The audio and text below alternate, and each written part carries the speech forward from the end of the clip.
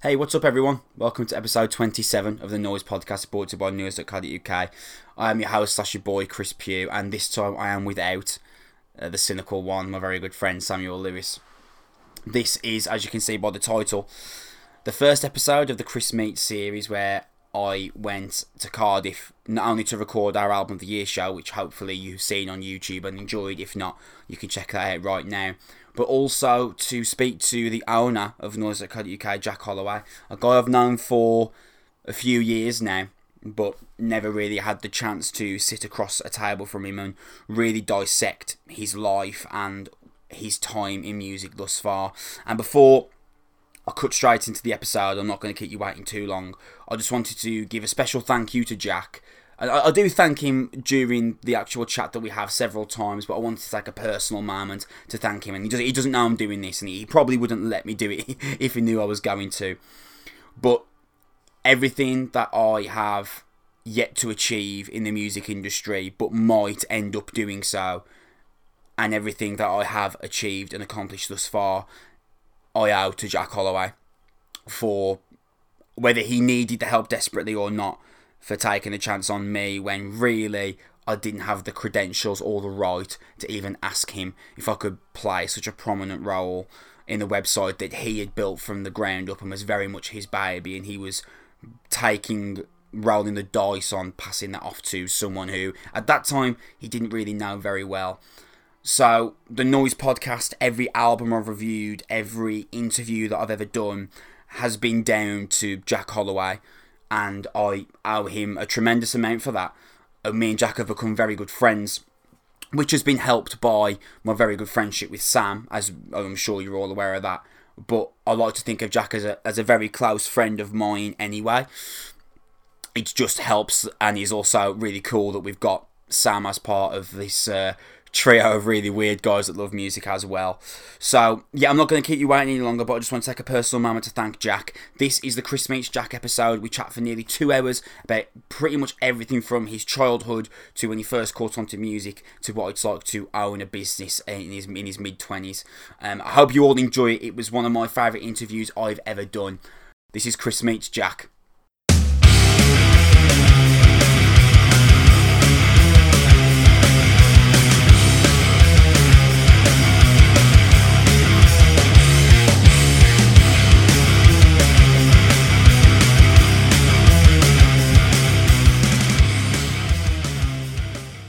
Welcome to Chris Meets. As I've previously mentioned on the podcast, this is going to be a new section that we brought in where I speak to people in and around the music industry business, whether that's people that contribute to websites, people that are actually in the music industry in the sense of in bands, or perhaps working for PR or working studios.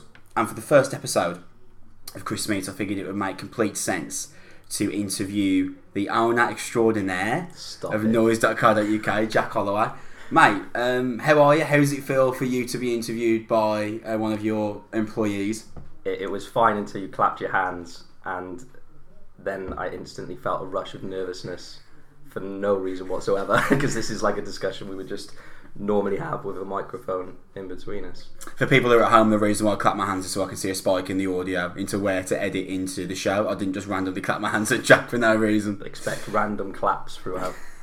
So this is like cool for me because like this is the first time I've ever done an interview, and I haven't got a script at all. I don't know the question I'm going to ask you. Really, we're just going to go completely off the cuff here and see how long we can go. And I just want to get like an expose into you, because like my thing with you is unique in the sense of I met you through Sam, who is here by the way. I forgot to introduce Sam. Hello. And Sam will come into the show a little bit later on when we get to the point of Jack going to uni. I think that's why I'm nervous for Sam's stories. I'm very excited, coincidentally. we had a pre-discussion about this yesterday because I wanted to feel out whether he's got anything on me, and I don't think he has, but we'll soon find out. Yeah. So just going back to my original point, sorry, this is cool for me because like I met you through Sam, but like my entire experience of being with you has been like really quite musical or business based, and I know a bit about you, but I don't think we've ever had the opportunity to just sit down across the table and just be like, so what was your life like? Because like every time we've always met, it's always been based around the website or on a night out where I've been much too drunk to talk about anything other than how great this band is that's playing over the DJ system. So with that said, let's start off with like the basic stuff. First time you remember encountering music and something that you actually enjoyed, as opposed to music's on in the background while you're in the car or you're listening to the radio. The first, I actually discussed this when we did the album. No, we didn't do. What was the feature we did for the 75th? The 10 greatest, our 10 favourite non-rock or metal albums Non-rock or back for a sound check back in the day. And in that, I put an album from The Cause, which was their greatest hits. People should know who The Cause are. It depends on the generation that listen to this. So there's people that might not know who The Cause are. I think there were 2 sisters and 2 brothers or something like that, that did like Irish folk music, and my parents just must have been really into them at the time. That is, listening to that in the car is my first musical memory. But there's parts on that greatest hits, there's parts from albums that include songs that were, my sister's 9 years younger than me, and there's a song on there called Erin Shaw, and as a family collectively we decided that was her name because of that song, because we listened to it so much. Weird, but that's kind of one of those ones that there's a few songs for The Cause that kind of sort of map out my childhood. That and the Beach Boys. Yeah, I am familiar. My dad's a fan of the Beach Boys. Of course he is. I once went, my first ever gig that I went to was a Beach Boys gig. I used to go with my uncle and auntie to West Wales. That's the thing here, by the way. You go to West Wales, that's like a big thing for Welsh people. It's a holiday, and we would go camping for 2 weeks in the summer. We'd always listen to Beach Boys, and then my dad surprised me for my birthday by taking me to a Beach Boys gig, but didn't. He made up this really elaborate excuse. Sam knows my dad's a bit. He won't listen to this. He's really odd. So he made up this elaborate. You can picture this. He made up this really elaborate excuse as to we were apparently going to a fireworks show because it was near bonfire night. Right. And I was like, I must have been about 10, and I was like, Dad, why is everyone in Hawaiian shirts? And he was like, I remember this clear as day, him telling me that it was to reflect the fireworks when they went off. Man, what into symbolism. what a that is special eloquent. person. And then I quickly realised that it wasn't a fireworks show. And it was Indoors. The Beach Boys. The Beach Boys themselves, they looked horrendous, and I thought one of them might drop dead because this was only about, should have been about 15 years ago. Right, and then that Motley Crue reunion happened 15 years later, where one of them might actually drop dead on stage. See the photo of Mick Mars, which looks like one of them already has. The Beach Boys have probably taken less drugs. Well, I don't know. But they were looking very old, but they sounded exactly the same. Great gig. So, was music a big part of your childhood? Because it sounds weird for me to say this, but music actually wasn't a big part of my childhood. I've had this conversation with Sam several times. Music wasn't really a big deal to me until I turned about 21. 21? Yeah, man. Like, I don't want to make this about me, but like, music just wasn't something that I really massively engaged with on a large scale until I was nearing my 20s. 21's probably a bit, I'm exaggerating a bit there. I want to say like maybe realistically 18. But moving it back to you, was music a big part of your childhood? From what you're not going to remember everything from your childhood, but from what you can remember, did it play a role at all? Not really, no. Not until I was about 16, and I was nowhere near rock music until I was 16 either. And I'm moving ahead, and I'll only touch on it now, but it was university that shaped my music taste. I'd just started I'd sort of broken through a little bit into enjoying music, and then I went to university, and everyone around me liked music, and yeah, it kind of went from there. And it wasn't until the end of university where I really, really, really got into music. So no, for my childhood, I was into what everyone else was into, Eminem. I was just about to mention this actually. So, what was the centrepiece of your childhood then? Because for me, it was wholeheartedly games. Yes, it was a big part. Lego. Okay, Lego was cool, man. huge. And I still get Lego and love Lego. I still get it for Christmas. Man, they just make money forever. Yeah, Lego. And they will still be around in 200 years. Absolutely. I watched a show on it the other day, and they almost went bankrupt not long ago. Oh, That's unthinkable. We'll save that for a different podcast. Yeah. They'll do that for the Lego special. So really, the childhood was, were you big into school? Not many kids are. I mean, like, did you see school as like a massive? Because there's a difference between like kids that are like, oh, school's boring because they're kids, and kids that are like actively reject school because that's not how they learn best, by having someone point at them and tell them what they should be learning. I built that. That started to come when I hit sort of sixth form. Weirdly enough, maybe I was a late bloomer at the. Actually, no, I don't think I like you telling me what to do. Primary school, I've got nothing but fond memories of primary school, and then I hit high school and I was just kind of like one of those, I hate to say it, in-betweeners, Right. that just cruised through a little bit. I mean, I just kind of had a really sort of middle of the road school experience and came out with, it was just an average experience with average grades that averaged out, and I finished. Was there not a subject that you felt a special allegiance to in the slightest? Because No, you're an intelligent guy. Like, it's not like I'm surprised to find out that you were like you didn't really care for school at all, because you like, quite an intelligent lad. Nothing really inspired me, and it's something that I've mentioned since when I've spoken to people, and it really annoys me now, because neither business studies nor music inspired me to just jump in and go for it, and they're the two things that I love, and I can't really understand why, because I love it so much now. I don't know whether that was in part because I wasn't ready to do it, or in part because music in school for me was, let's get the keyboards out and everyone hits the DJ button and the demo button. We're one and the same. Like, whereas even Sam did that. Like, I know I used to be in Sam's lesson, so I can attest that he used to do that. But that said, when for some kids, there's a spark in these lessons that makes them go on to do things like band stuff. Like, I know that Sam, this is not a Chris Meets Sam feature, but Sam did a lot of music in school because he just, there was something that sort of roped him in. There was nothing like that for me, and I kind of question why. For me, the subjects that I took on were like IT, geography, history, sociology a bit later on, and that's what I ran with. So you generally tend to focus on, like, when you're at school, more like the social aspect, and then you just got through the actual academic side, as opposed to the other way around. Yeah. Any regrets about that at all? I mean, obviously you've done well for yourself. We're sitting in your house.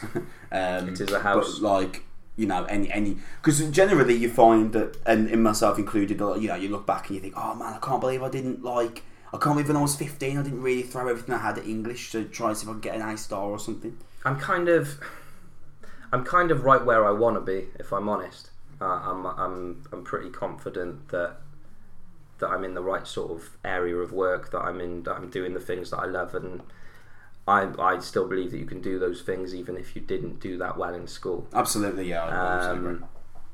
My original idea while I was in school was to either join the police or to be a teacher. So a lot of what I did was geared towards that. And it was only really a year after university that I decided I didn't want to be a teacher. So that kind of, it was only at that point that I didn't really have my plan set out in front of me. What put you off to teaching? Teaching.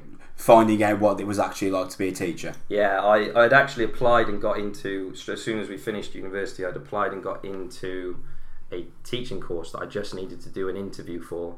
I just so happened to be away at the time. And I thought, you know what, actually I'll just take a year out. And thought in that time I'll try being a teaching assistant. And that, within a matter of weeks, I was like, I do not want to be a teacher. Surprising that is, because I knew you, I feel like, when you were working with kids, and you didn't seem to despise. Like you didn't seem to have a distaste for it. Like you know, actually you speak quite passionate to me about it because I'm pretty sure I knew you back then. You did, yeah. But I'm assuming you just thought, okay, this isn't a bad career, but like this isn't me 40 hours a week. The problem is that for a teaching assistant, the job is brilliant, and I worked in special needs schools and behaviour schools. So in terms of engaging work for me, it was great. Yeah. There was no boring days. I promise you. Yeah, I can assume. And that is also for a separate podcast special.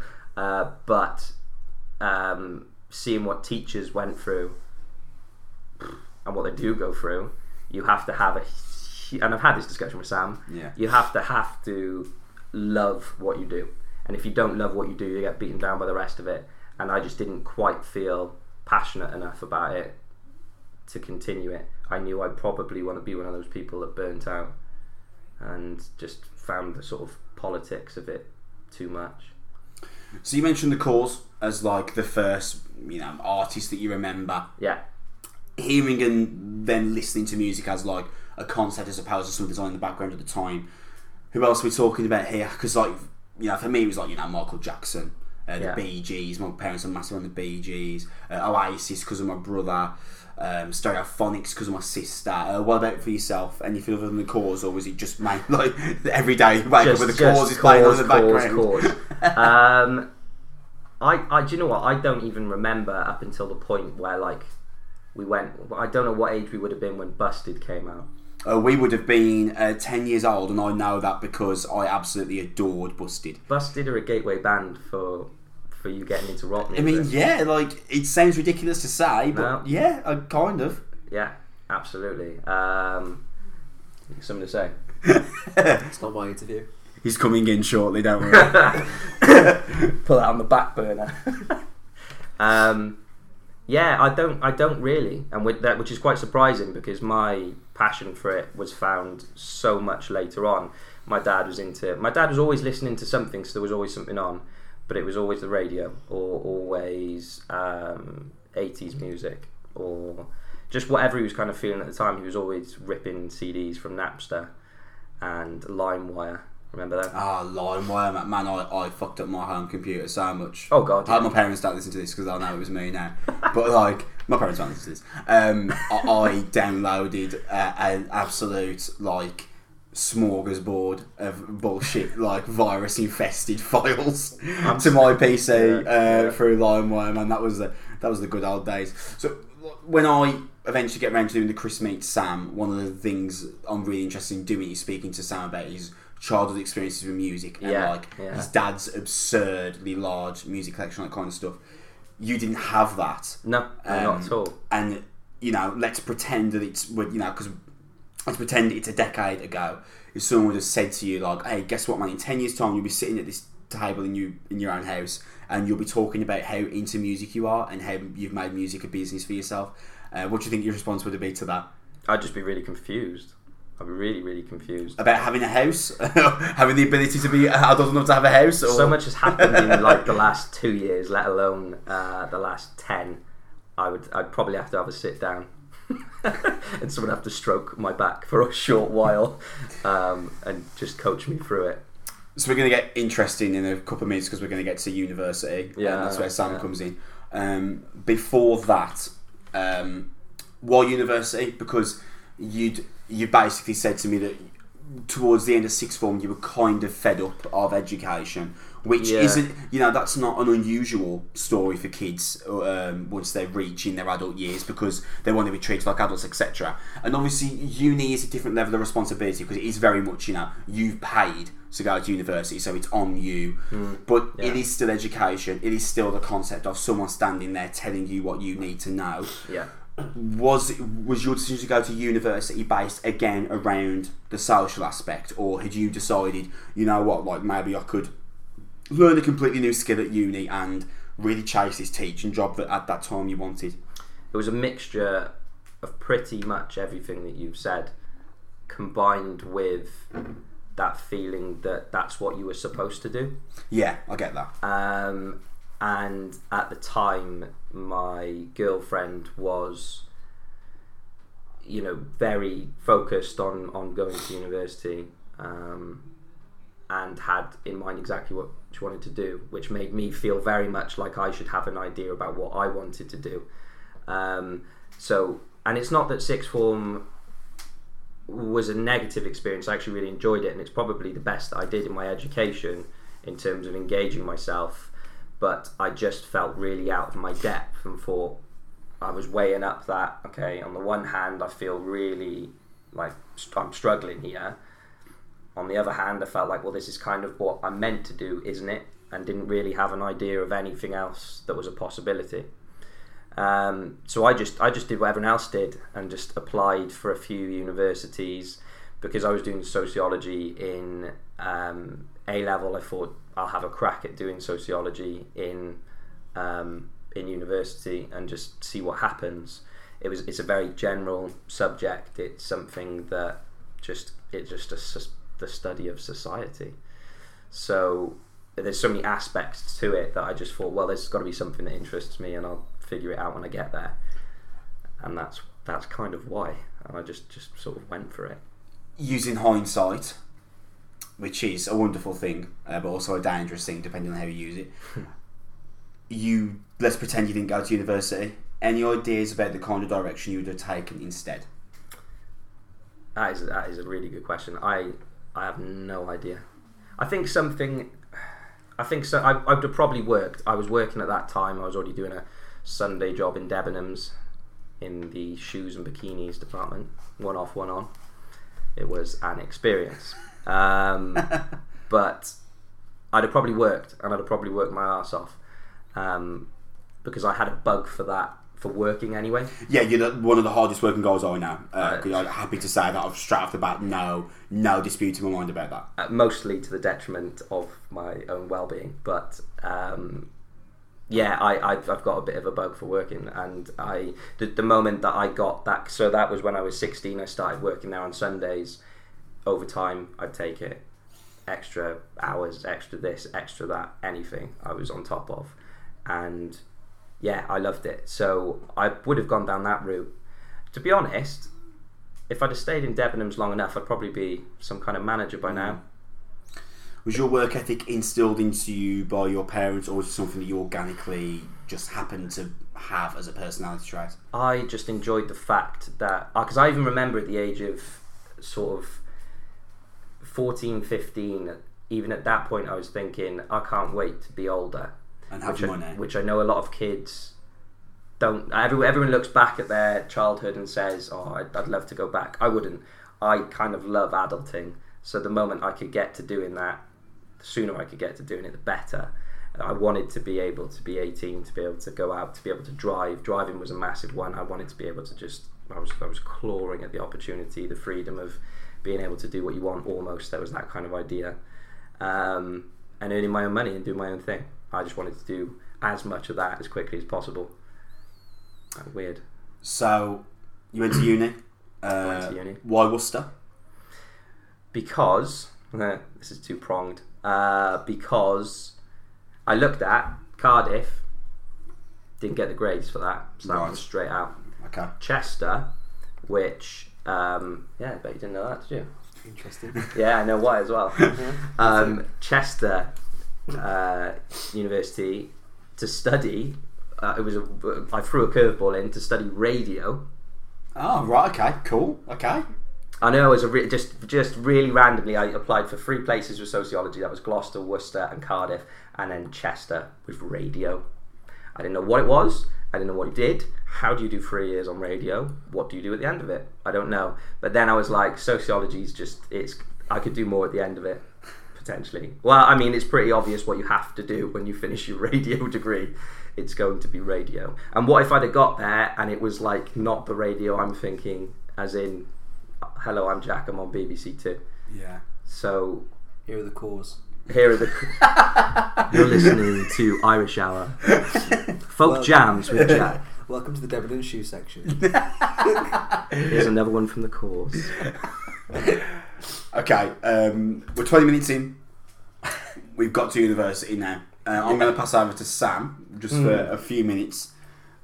Sam, how did you meet Jack? Obviously, you lived next door in the same dorms.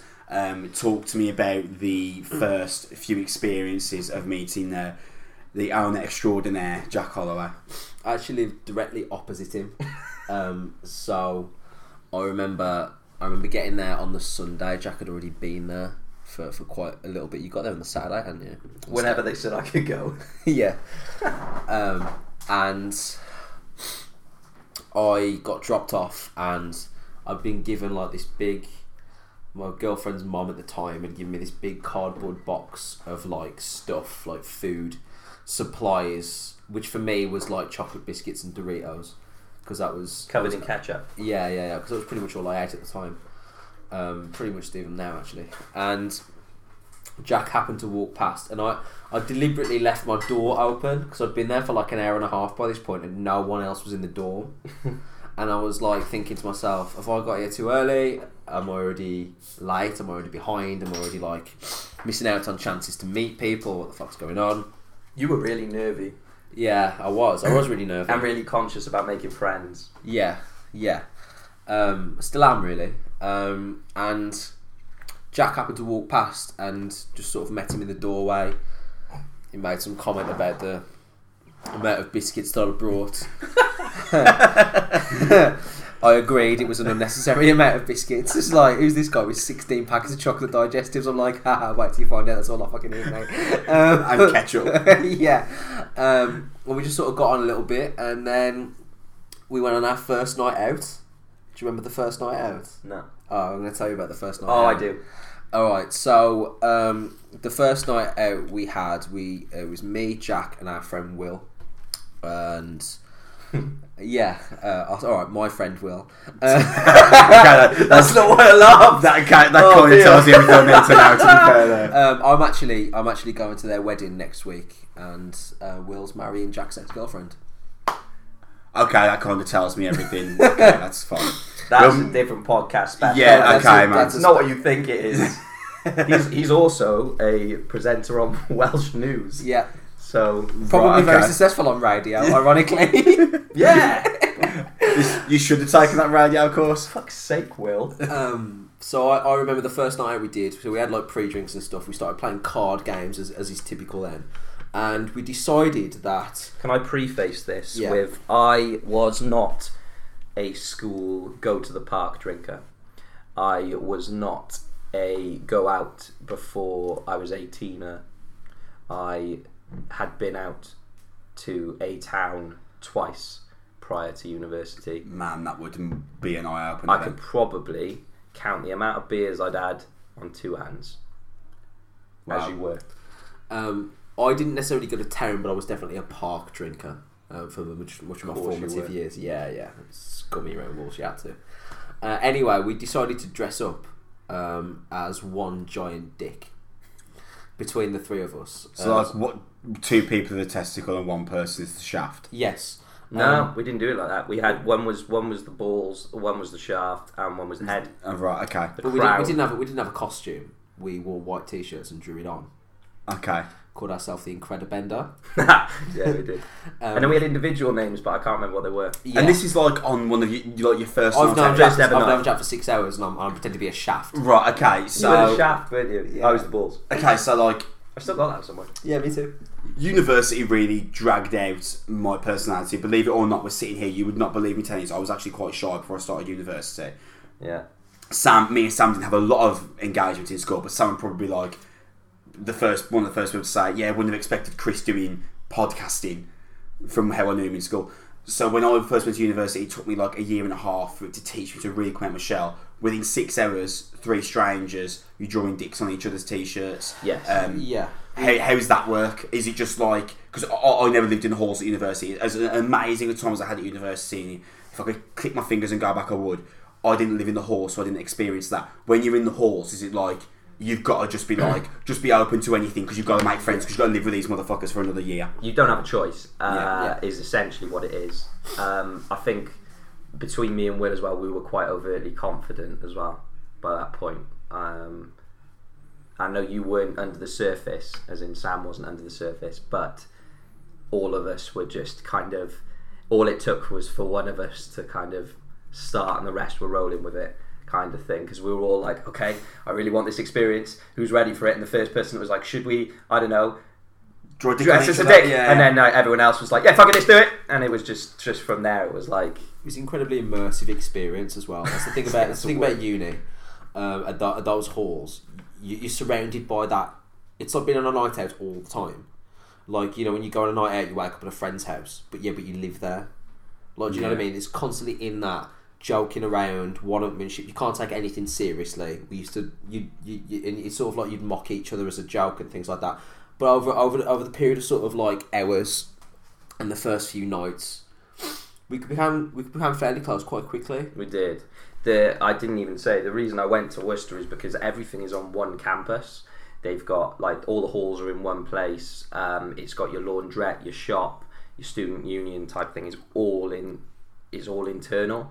And places like Cardiff it's sprawled across the city. Yeah, it's such a massive city. It's huge. Yeah. So you don't necessarily get that. I had if I was going to university, the idea I had was that you're doing it. You're going to halls and they're like dorms, and you're joining fraternities and all of that shit. A lot of that didn't happen, but in terms of what we were speaking about, it's intense and it's close knit. And I purposely didn't go for the higher accommodation. I went for the bog standard accommodation. Yeah, me too. Yeah, for the reason of being in everyone's faces and getting to know people. You kind of didn't have a choice. Yeah. So the night out itself, what do you remember? How did it go? At what point? Night one was alright. Yeah, night one was alright. So like, you've dressed up as this combined dick. That night goes well. Because was there an idea in the back of your mind that like, you know what, man, these two are sound, and I might have a really, really great time here. How soon in are we talking that you was like, you know what, man, this is actually pretty wicked? I think on for me personally, the first couple of days, there was like a series of events that really set it as like these could legitimately be like really close friends for a long period of time. It's the first couple of nights out and getting home safe and things like that. That was quite like we all stuck together. It was quite tight knit, which was quite nice. Then we went to one of the first like initiation ceremonies, and there was the Wanru incident. Do you remember Stop this? it. Wham as in like the band George Michael. Oh no. He's telling you someone's name as in Wanru. Oh, I thought you said the Wham room, as in like a room where you play Wham. There was within the first couple of days there was a register that was being handed out. You have to tick like, I've signed into my room, I'm living here now. Right. And we got all the way down, and we'd realised that it was a person that we hadn't met yet. That the name was just written in Chinese. That's their name. That was their name. We had no Which is fucking why clue. it's written in Chinese. Yeah. There was also an English translation next to it, which I think was Lexi. Like that was her name, or the given name. Because some of them were like, they had Chinese names, but they created English names. Like there'd be like Chinese dudes walking around called Gary. And she was just unfortunate enough to live in the same halls as you. I'm going to interject because Sam's entirely wrong on his recollection of this story. On this register, there was this is so bad, this might not make it in. There was a whole list of people's names, and there was quite a large amount of Chinese people that went to Worcester University. Right. And we knew that one of the people staying with us, or one of the people in the halls, was Chinese. We just hadn't found out who it was yet. Oh, we christened her Wanru. So we just went down the list and picked a name and then said it must be this person, and we were calling her that for 6 months when her real name was actually Lexi, not Wanru. You say you called that for 6 months. Did she leave after 6 months? No, but Sam tried to make her. No. There was several issues with the lady though, weren't there? Can we be honest? Stop it. Yeah, there were several issues with the lady. So first of all, there was lots of like random. I can't even remember all this. Every so often, she would invite like, I want to say like between 15 and 20 of her friends round for dinner in the hall's kitchen. The hall's kitchen. I've been in several halls of residence kitchens. Half they the size are of this. So yeah. 20 people in there cooking like a variety of stuff that left like, I'm not joking, there was one point where she cooked something with saffron and it left an eye-searing sting every time you entered the room. It was like someone had let off like a petrol bomb inside. This continued at least once or twice a week for like and on top of this, we didn't speak was the problem. It was very much so. Come in, there was 6 people in our hall, one of which was a mature student. Yes, Charlotte. I'm sorry, the way you two just looked at each other then, that was the greatest thing I've seen in a while. That was fucking super. Who came out with us on the first night, didn't speak to us for the next 8 months, and had a massive argument with her lesbian lover and ran out screaming in May. And that was the only other time. And the great white... One second. Great white buffalo! I'd forgotten about her! So there was a girl as well who lived next to me on the other side. So Jack lives opposite, she is there.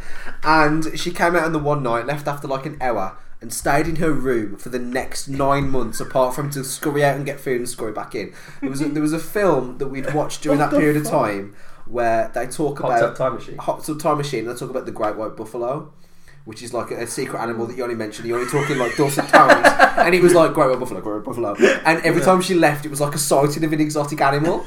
So that was how we. And I would rush into Sam's room. Sam, I've seen her. She was there. We'd go with 10 nets, following her into the kitchen. I think we hid behind the sofa at one point while she was cooking.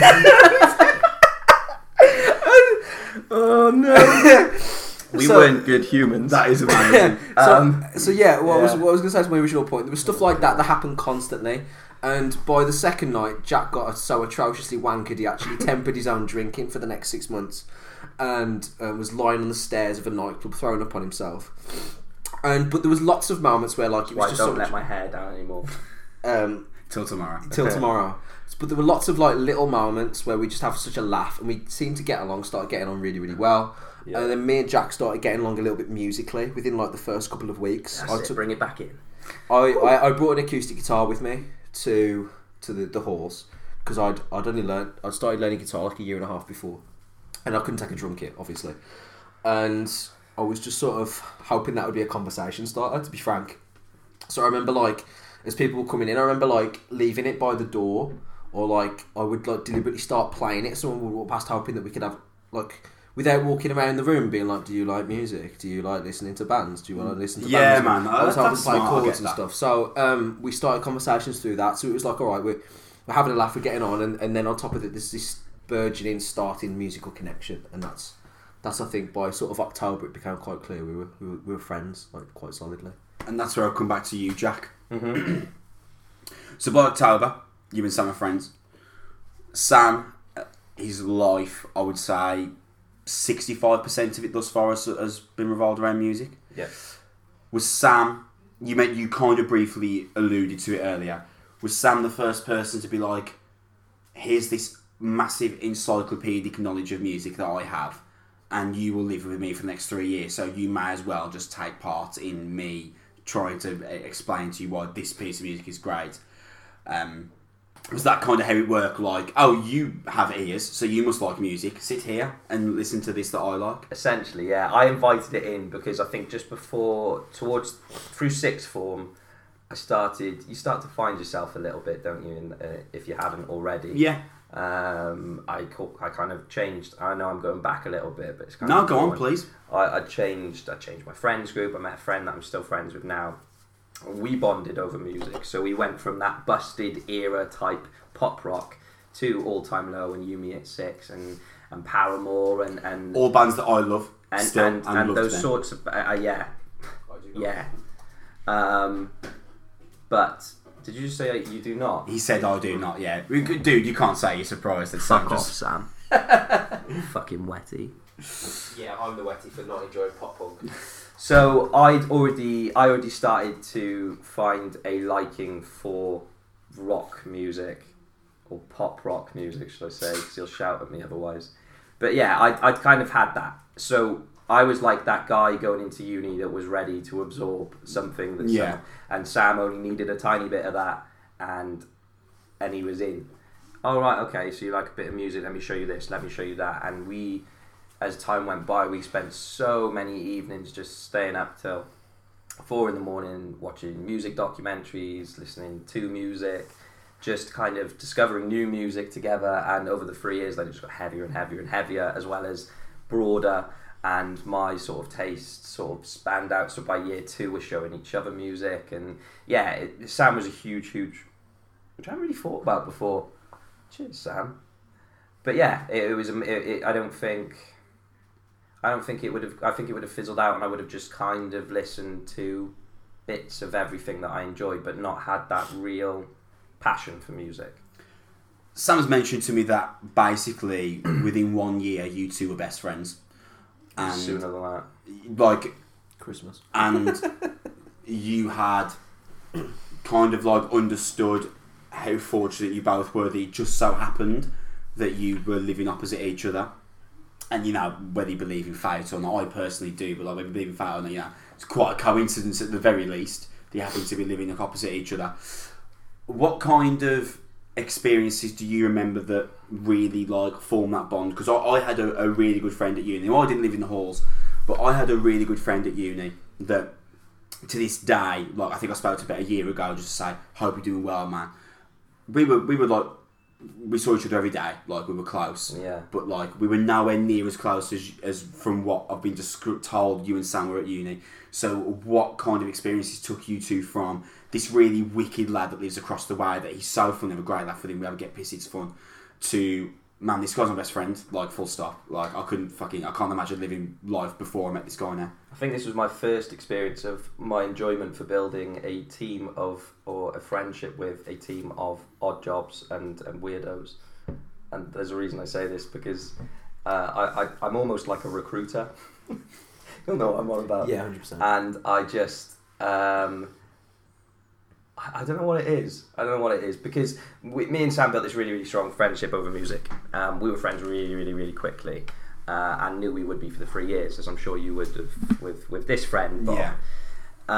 We added to that group, and we added to our friendship almost. Yeah. With people that were on the periphery of it. And, you know, sort of in my sociology class, I found someone that was slightly into music, and because Sam had got me into music at that point, I was like, you should live with us in year 2. You like music, live with us. And then he did. And then there was someone else that lived below us who was also on my course that was like, you kind of like music. live with us. You got ears. And we built like this group of us, and at the time there was the kind of 5 of us that were really close, but especially us 4, minus Will, nothing to do with my ex-girlfriend, were all into the same mood. You know, we were all into rock music of different sorts, and we could then all bond around music. But it just kind of strengthened and built what me and Sam had. And the reason for us continuing that, I don't know. It's just because we just liked each other. It sounds like a relationship. I always actually say, and this is the kindest compliment I can give, I got nothing out of uni. Sociology was shit. Spoiler.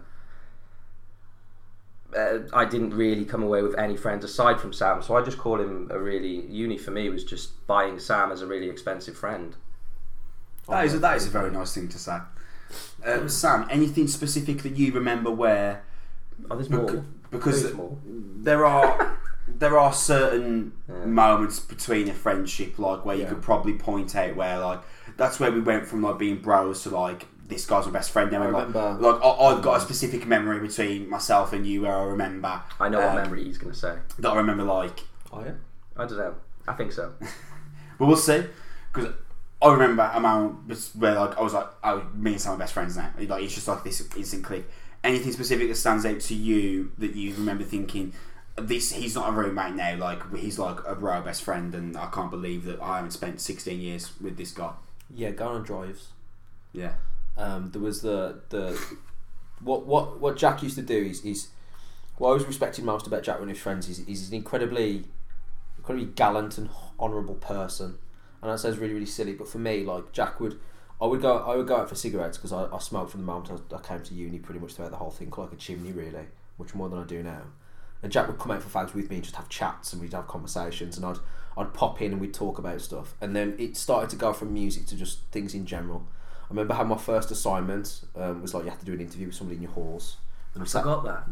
I've still got it. I forgot that. And we did an interview about like his life, similar to stuff like this, about his child memories and things like that.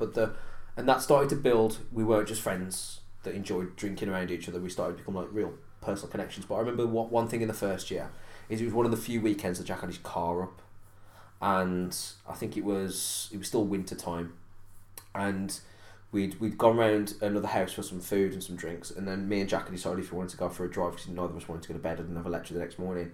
I tended not to sleep until the early hours anyway. I tended not to go to lectures, so I might have had one. Yeah, that's also very true.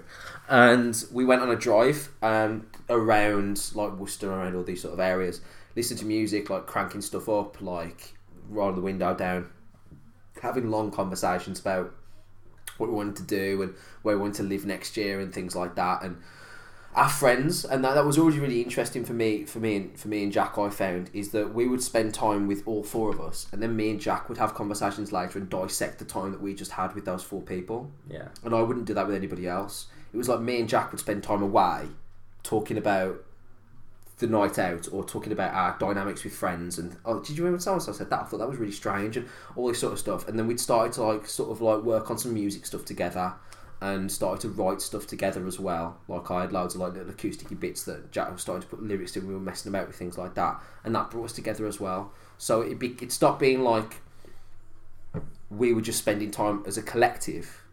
Me and Jack started to spend time because I wasn't doing the same course as Jack, so I didn't spend that time with him at uni. But I would go different places. But when it really started to solidify is when me and him would start spending late nights together, going on drives, writing stuff and watching things. And then talking about everybody else, like in a positive way, but just in the way that friends would, the way me and you have done. Yeah, we were quite, and we still have it, like a really reflective relationship where we would just look at things, appreciate things a lot, and that's a lot of what I remember. And especially when we came out of the first year of uni and went into our second, we went all out and bought this mad house. Not bought it, rented it. Yeah, £127 we're a not week per balling person. that much. How much was it for you? £127 a week per week per person. Yeah. That was the average price. Man, we need to buy a uni house.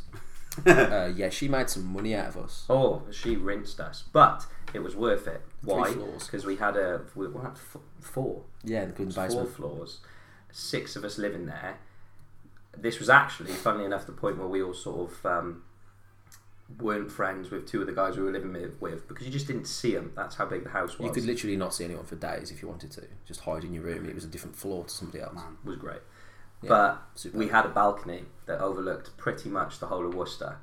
And If ever won the lottery, I'd buy that place. the again. amount of nights Damn that right. we spent sat out on that veranda, either if it was cold, blankets on, guitar out, Sam's having this fagging up, and we would just do exactly the same as what we said. We would talk and we would chill. From the second year as well, I had my car permanently because I was like, I need it. So it just multiplied. Yeah. Getting back into the music side of stuff. Yes. So we've got to the point now where you and Sam are best friends, and Sam, this large encyclopedia of all kinds of music, but more specifically alternative than anything else that I've noticed. Doing that Sam's secretly a blues aficionado, but I haven't picked up on it yet. You guys still talk about fucking reggae, man. I'm sure he's got something to say about it. Who was the first band that you remember listening, like really falling in love with? Like the Cores were given to you as like a prerequisite to your childhood, so obviously you'll always have an affinity for the Cores. But who was the first band that you personally discovered and you were like, man, this is amazing, I love this? You know who this is. I want you to tell me and I give know me why you further want me to tell details. you. And it is a band that at the same time as I said that I was getting into, I had Yumi at 6 and All Time Low and all those bands sort of under my belt with Linkin Park. Of course. As it was for thousands and millions of people of our age. Of course. And which was the album? Because not necessarily wasn't the album. It was a song came on YouTube after something else, and it was "Lying from You," which is one of their heavier ones. Yeah. But I was really into Final Fantasy at the time, Final Fantasy VII, and someone had made a like a compilation video of all the cool bits from it with "Lying from You" as the song, and I was like, I love Final Fantasy VII. I'm digging this. It sounds really cool to this song. I'll get this song. And then, like, spurred on by the fact that I was having all of these conversations with Sam, my mind was racing. I was like, just give it to me. I want music. I want to absorb every bit of music there's ever been, was kind of like my mentality at this point. And I just, and this was me hooking on them sort of at a later point in time. Got into Meteora first, weirdly. No, that's not. I was going to say it doesn't necessarily have to be Hybrid Theory because Meteor is also a ridiculous album as well. So, and by the time that I was listening to them, I think they were reflecting on the 1,000 Suns cycle that they just done, and working on Living Things, which was their next one. Yeah, and I at that point in time, I almost, for a really sped up period, the year of my life, I went through everything everyone else had gone through from the ages of like 12 to 16. I did all of that in the first year of university, so it connected with me at that point, and which it has since. It was Linkin Park. It's fascinating for me to sit and talk to both of you because I can see the similarities between yourselves. You mentioned something just about you stumbled across this video where Final Fantasy VII was playing and then Linkin Park song was playing in the back and you're like, this is wicked.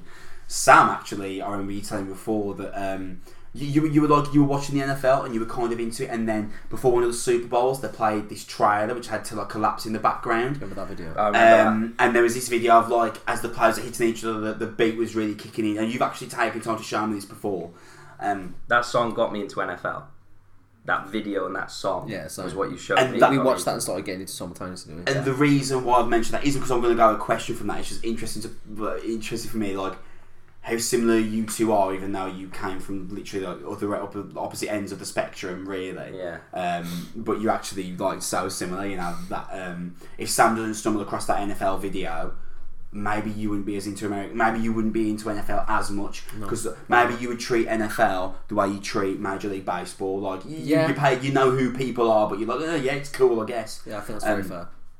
And I just thought that was interesting to point out, man. That's a nice little thing there, I guess. So Linkin Park, and you're fully on board now. You're like, okay, give me all the alternative music.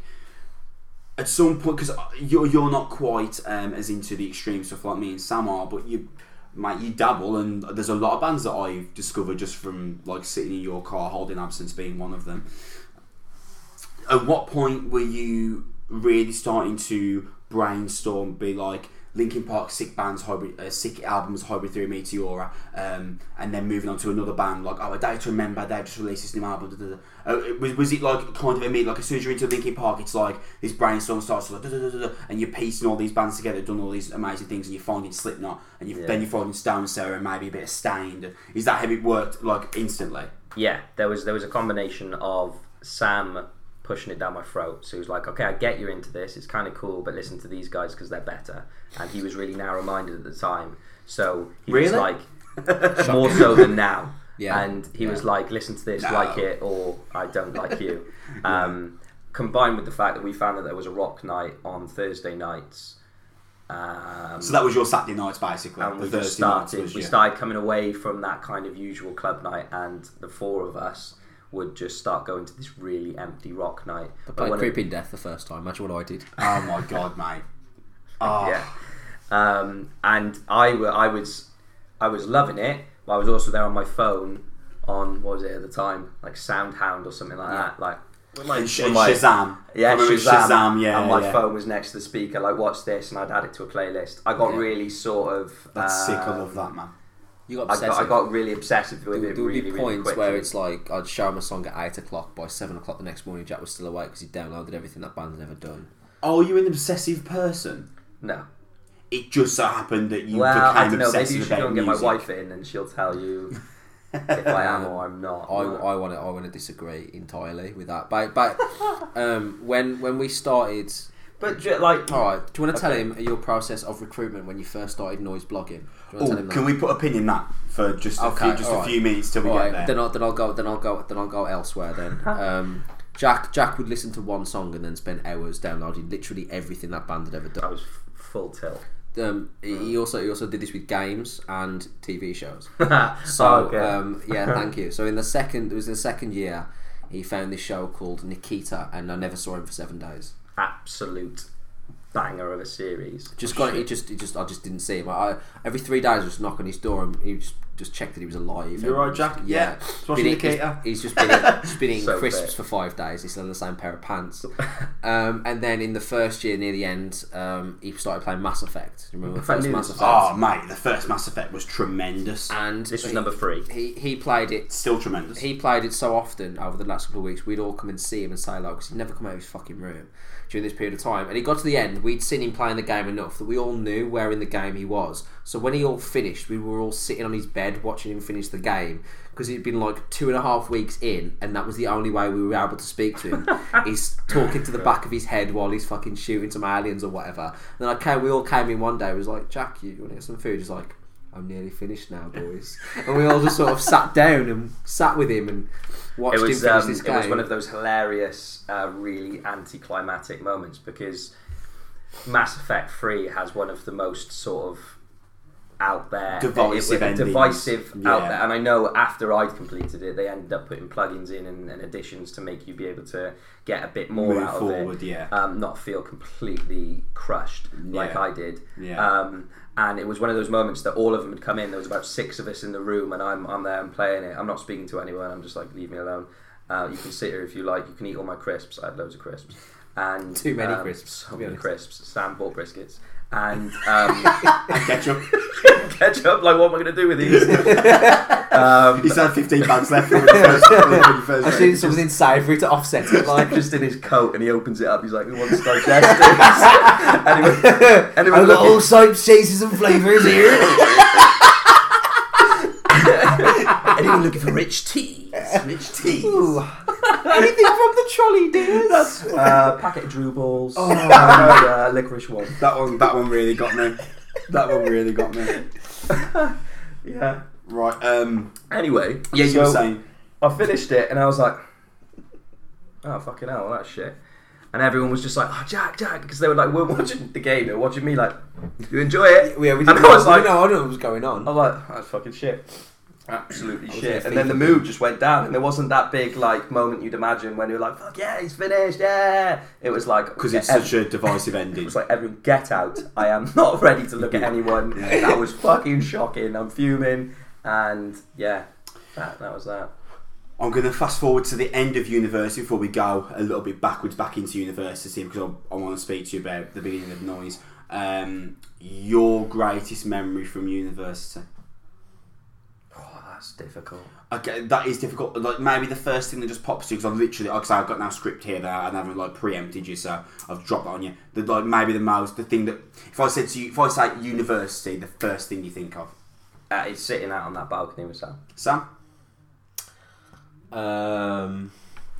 It's not far off from that. It's some of the parties we used to have when we used to have all of our friends together, and we used to have myself, Jack, Will, Gooch, Zach, and then Will be bringing all of his friends up pretty much every other fortnight. And I remember one we all used to play in this quiz game, and we were playing this quiz game. It's written by a guy called Hot D. It's called Hot D's Quiz Game, and he wrote questions about himself that you all had to get, and if there weren't, there were horrible stuff you had to do instead. So Sam enjoys this as a memory. I lived in fear. Yeah, but I remember lots of times looking around in a massive house in our second year.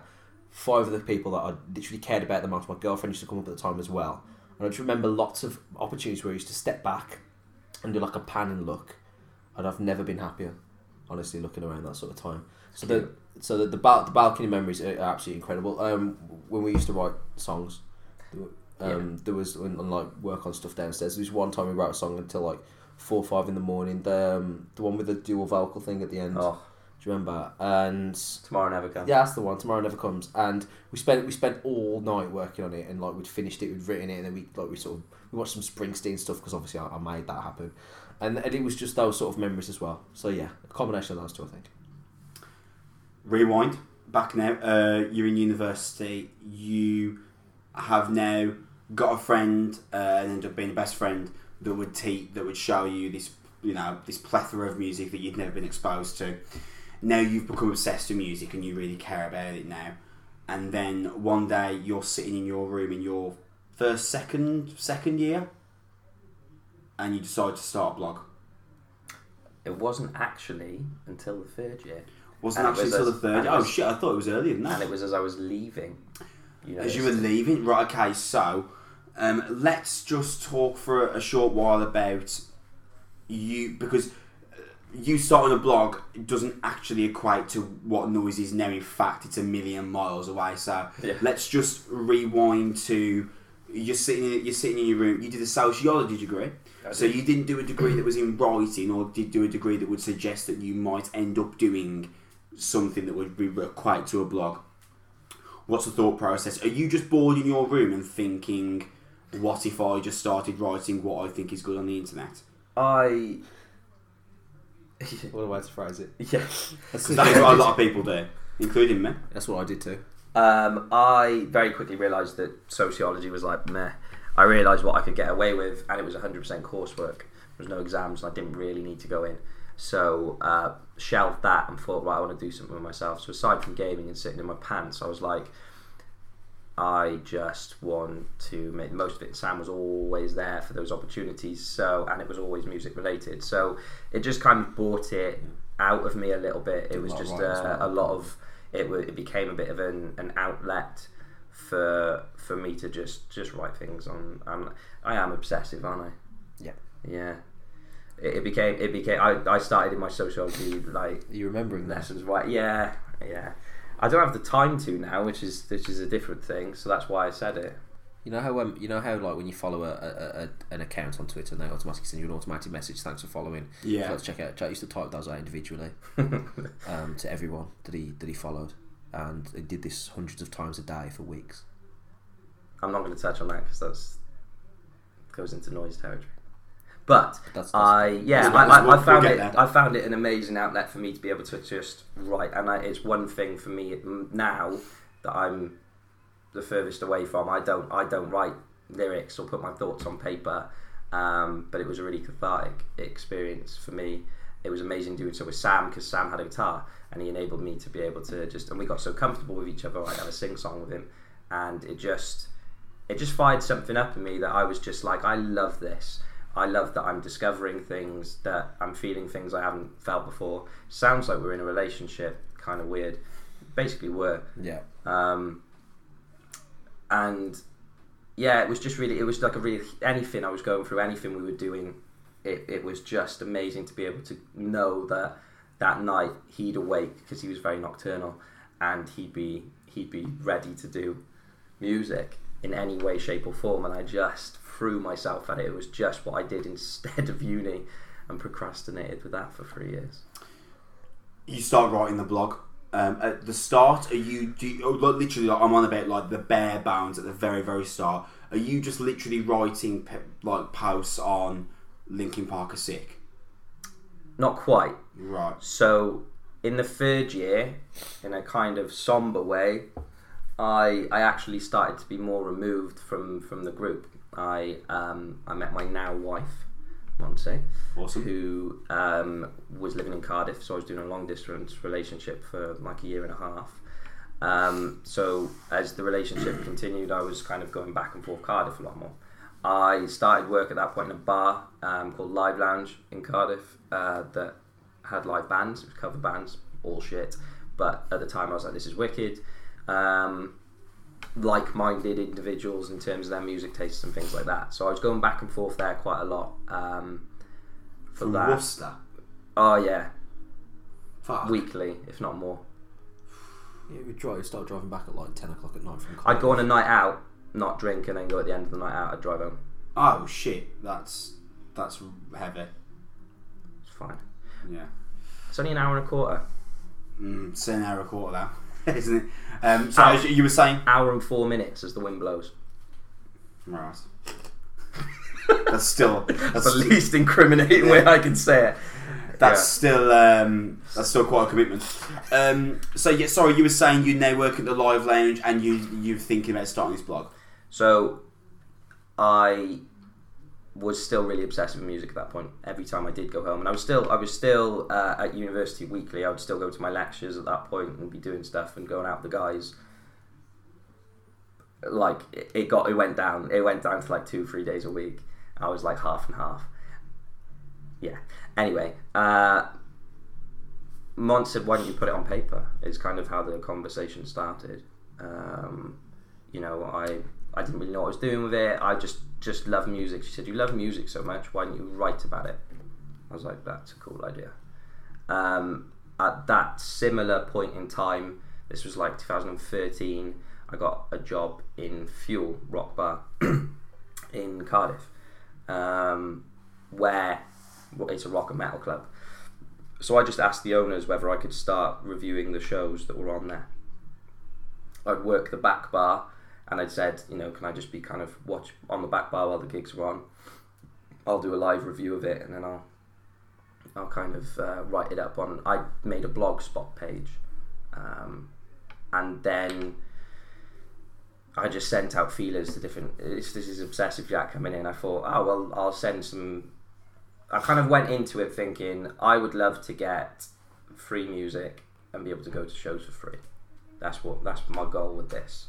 At the time, I was buying ridiculous amounts of stuff from HMV. I'm buying posters. I'm buying CDs. I'm buying. I was like, shall I have a vinyl collection? Glad I didn't yet. And I was like, there's got to be a way I can get this for free, and that's kind of how I did it. So yeah, I was reviewing the shows. Bands would give me free tops, free CDs. I was like, yes, this is definitely. I've now got my wardrobe sorted. I've got my music collection, and started putting my cards. I made some cards that I had on the side so people could just take them, and it just grew. It just grew. Who was the first person that you remember asking, can you write for me as well? And I'll put it on my Blogspot for you. I tackled every single person I knew. So I remember speaking to Sam and said, if you're ever at a show, do you fancy putting it on the site? I roped in friends from home. I roped in my mate John from home, my mate Zach at the time. I said, you know, because really, really, really quickly, I started getting a lot in. So I started, once I'd got through a couple of local bands, it seemed that once you've got a publication-ish, or once you've got a name that's not, hi, I'm Jack Holloway and I write about things, it was, hi, I'm Jack Holloway, I've set up this thing called Noise and I write about things, people were really, really keen to engage with it. So all of a sudden people are asking me to go to the shows, and I'm like, well, I'm not working on that night. Or, oh, I'm doing a show but it's over the road in Club Uverbach, or I'm doing a show and it's in 10 feet tall, whatever it is. Like, there's loads of venues at this point in Cardiff as well, so it's like I can't do all this on my own. So I was like, does anyone fancy helping me? Right, who's all my musical friends? And I got in touch with every one of my musical friends and said, do you fancy doing this? So already I was, without realising, kind of growing it, and it wasn't my intention at the time. It was still under like a Blogspot page, my Blogspot page, but before I knew it, I had 6 people writing for me, and they were going to shows and stuff, and I was just sole editing everything. But at the time, I had loads of time to do stuff as well, so I'm writing something on it every single night. And then the moment that I started to, you know, I would make friends in bands that would then have management or have a PR label. Oh, you know, and they would say, oh, we don't actually do that. We can't send you our press kit, but here's the contact for our PR label, so go and ask them. And once you're on their mailing list, you never come off. And it was just one after the other, and I quickly realised then, oh wow, that's kind of how it works. Cool.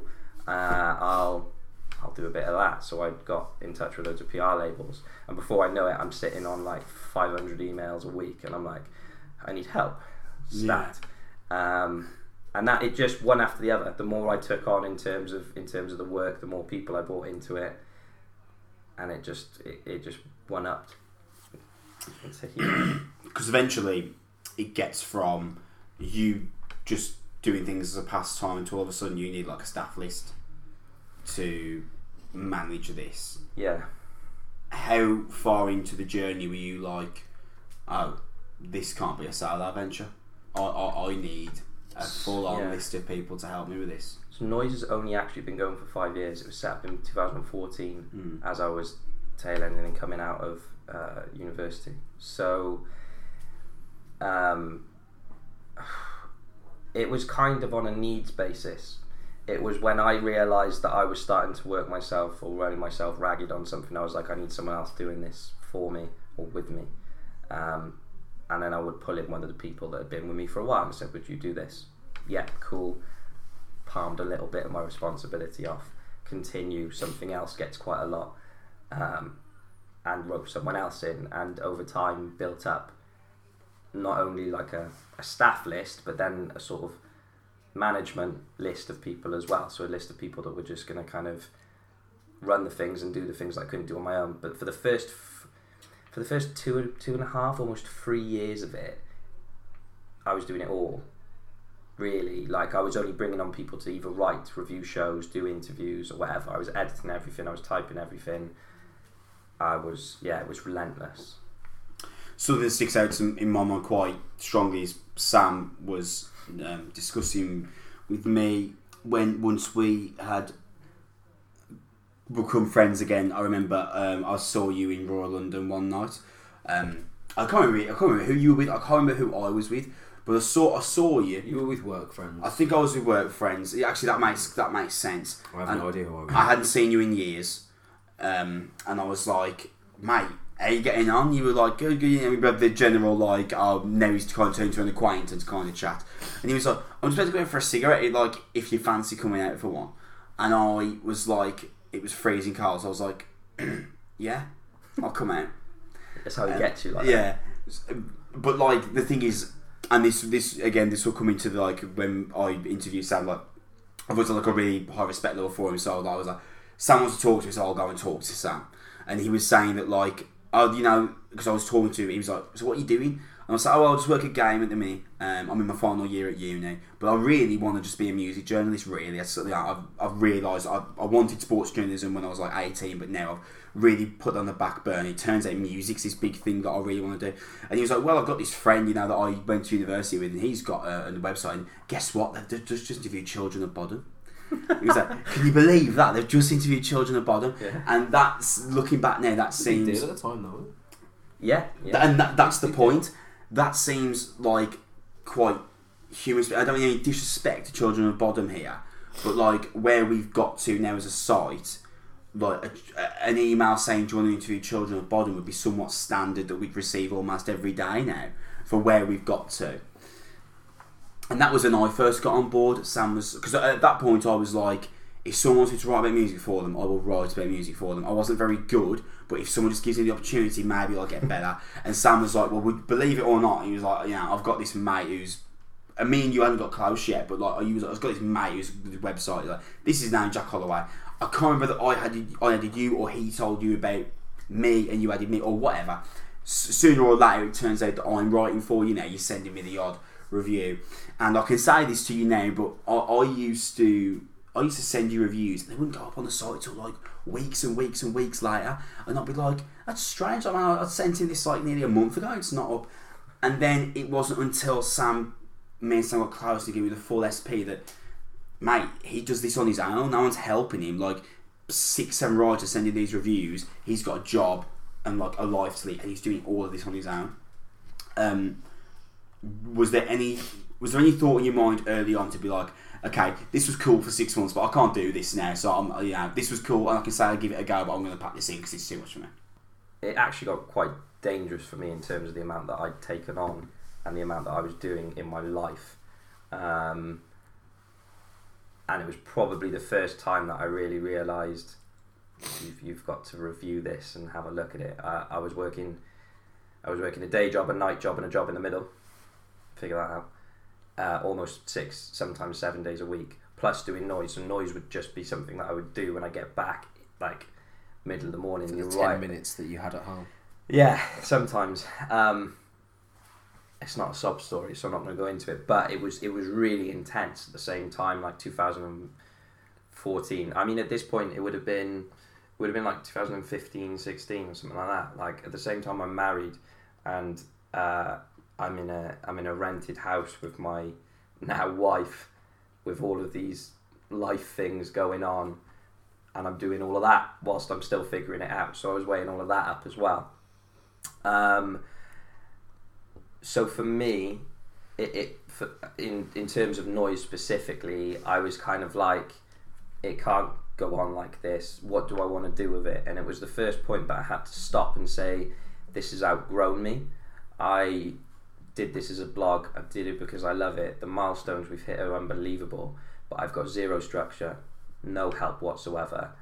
I'm sitting on 10 or 11 reviews that are going up, and I'm getting them up one at a time.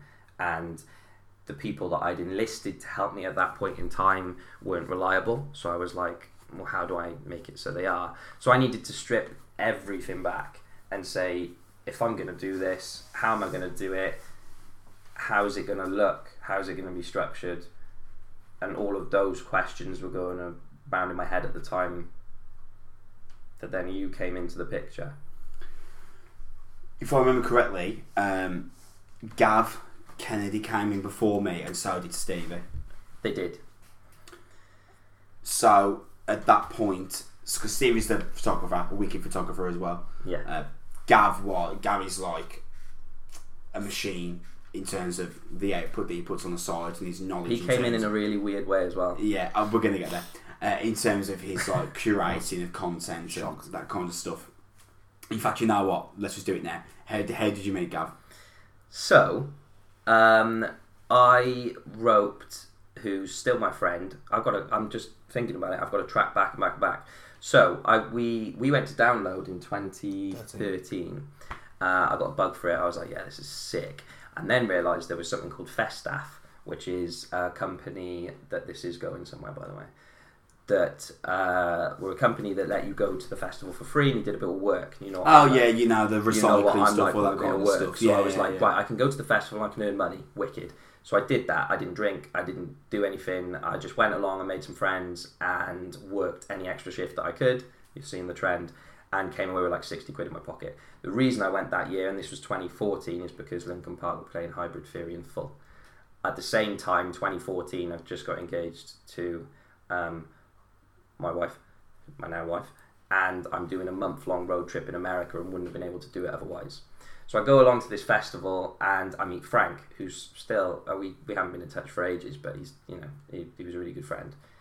Met at the festival, he was hilarious and awesome. I said, I'm actually reviewing the festival. I'm just writing stuff down and I'm putting it on my website.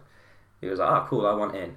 So he was in, and very quickly he really wanted to be really into it. Right. He was really into prog metal and stuff like that. So I was just like, yeah, cool, you take that. Here's 60 bands that I can just be yeah. And we were at the time we were on like Napalm Records and Nuclear Blast and what else were we on? Andy, who runs Napalm, runs a couple of them, and you talked about Children of Bodom, like that, all of the sort of bands like that. Yeah. I wasn't really into, but I was like, there's a whole set of bands here that you can do. Frank then wanted to he was quite, he had sort of grand ideas with it, kind of thing. So he said, let's do a video. I'll do a video of myself, like a vlog type thing. And for a while he was doing some vlogging where he was talking about like weekly roundups and things like that, and this was us dipping our foot in. I said, how are you going to do that? He said, I've got a mate in London that can film me doing it. And it was Gav. So Gav was filming and doing these things and editing it, and he wasn't with Noise, but he was kind of doing stuff for us. We then got in far over our heads as well and got involved with a charity at that point. That went really south really quickly. Do you remember this? I do remember you having phone calls. Yeah, it was full on. So, and this is offshoot from Gav. I'll come back, but it's important to say it.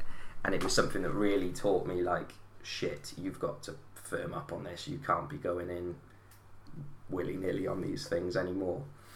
We got involved with a charity called Give to Life, who they gave opportunities to those with any kind of special needs or adverse childhood experiences and things like that, a chance to go to shows. Yeah. The Foo Fighters were doing a 3-date tour along the UK. It was like a south for London and a north. We weren't directly involved before. You're looking really surprised and excited. They were campaigning for some people to get tickets at each one, and he approached us randomly, just emailed us and said, I wonder whether you could... He being someone that Give to Life? he was Give to Life. Right. He was pretty much the charity. Okay. They were registered. I was smart enough to look and see that they had a registered charity number, so I was like, this is cool. And it's one of those things that when you've started, you're like, I never expected it to get here. I never thought we'd get this far. Yeah. Yeah, dick deep I dived. Yeah, and man. it was deep. And this person's expectation of what we were going to do in comparison with where we were at was very, very different. He was business minded and old as fuck. I can say that because he was a complete knob. But I'll get onto that. And he quickly started piling on expectations. Or maybe we could do pre-shows. And then we kind of said, oh, well, we're in connection with loads of bands and stuff. If we put it out on our socials, maybe we could see if we could get some bands to play it. And we could do a bit of a selection process and it'd be really cool. Frank's heading a lot of this up with me. And before we know it, there's 60 bands that have applied to do these pre-show things, just charity shows. And we managed to do it. We managed to set up these shows and get in touch with these venues, free venues in each place to play before Foo Fighters play. We found places that were... Wow. I Okay, know, man, this is amazing. Yeah. Do you remember the selection process? Yeah, me and Sam did the actual selection process and decided the bands. And to be a fly on that wall. Do you remember the one with the jazz flute, Jack? I remember the jazz flute. Yeah, they didn't make it. We picked 4 or 5 bands for each place, and the bands we picked out were Bridges. phenomenal. Bridges I still follow, and they've just put out a single. So huge shout out to Bridges. And I can't remember what the song BFF. was that got us in. BFF. I love that.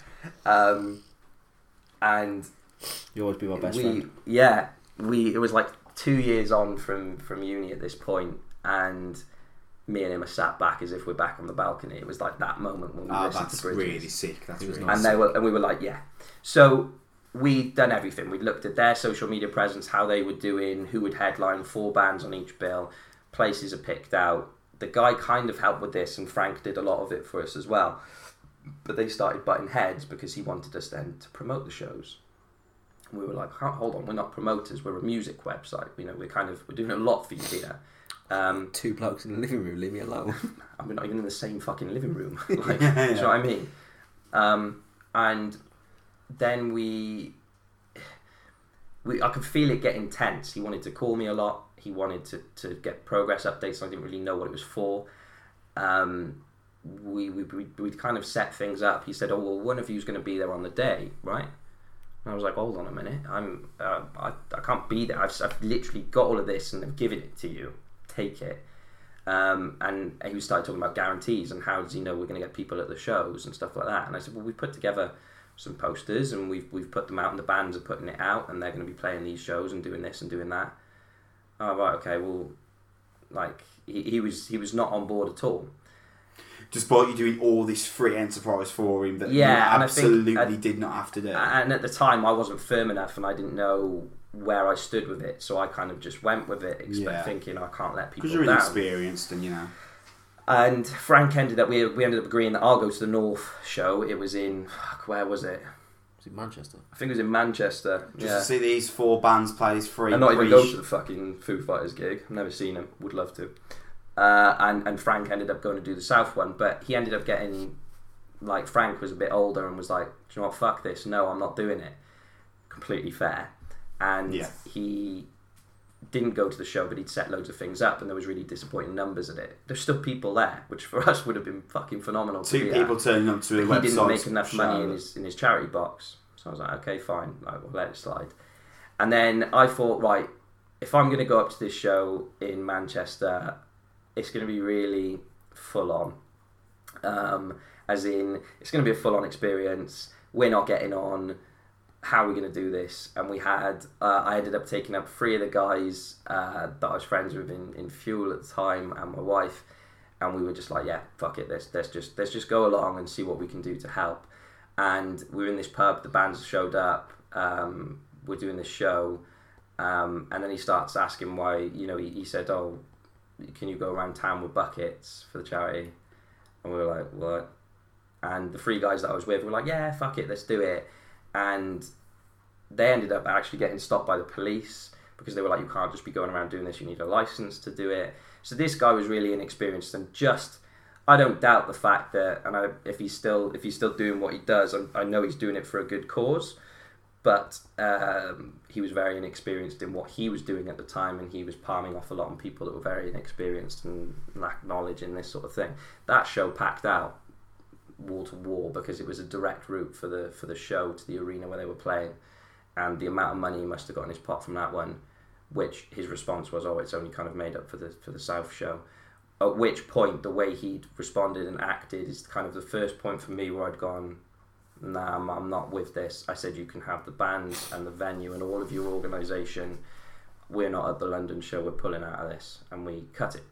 And apparently his London show did quite well, because the London show was the famous show that Dave Grohl had broken his leg beforehand because they'd gone somewhere else or something like that, and couldn't do it.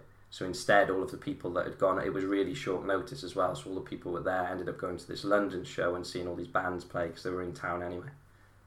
And he got a really good show out of it, but we weren't involved at that point. Going back to Gavin, he helped a lot in that process. He did lots of bits and bobs with us and helped out, and after that I think it was too much for Frank and it was too much for me, because it just kind of, it wasn't enjoyable at this point. He left and Gav stuck around, and I still had his contact details. I was like, Gav, you're kind of a talented guy, why don't you come in and write about our music a little bit as well? And he was just like, yeah, sure, I'll do a bit.